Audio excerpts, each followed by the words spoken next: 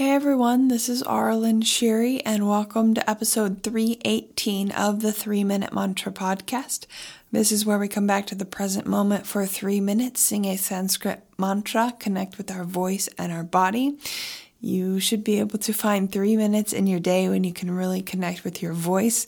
My teacher, Leanna Shanti, was just talking in her immunity masterclass about how singing helps decrease stress and therefore helps improve your immune system as well. And there's a lot of research on this. So 3 minutes, you can do that and sing with me. And this week's mantra is a little bit late. I normally put out a new episode on Sunday, but that's okay. I have over 300 other episodes you can always go back to listen to if you want a different mantra. But this week's mantra is Om Mani Padme Hum.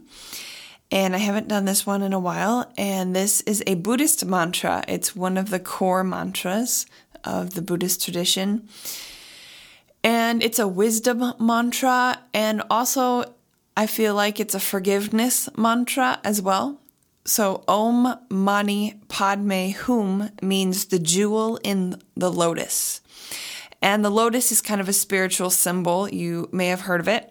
The lotus grows out of the mud, but it's not tarnished by the mud. So it essentially transforms the mud or just, makes something beautiful out of the mud and doesn't let the mud affect it.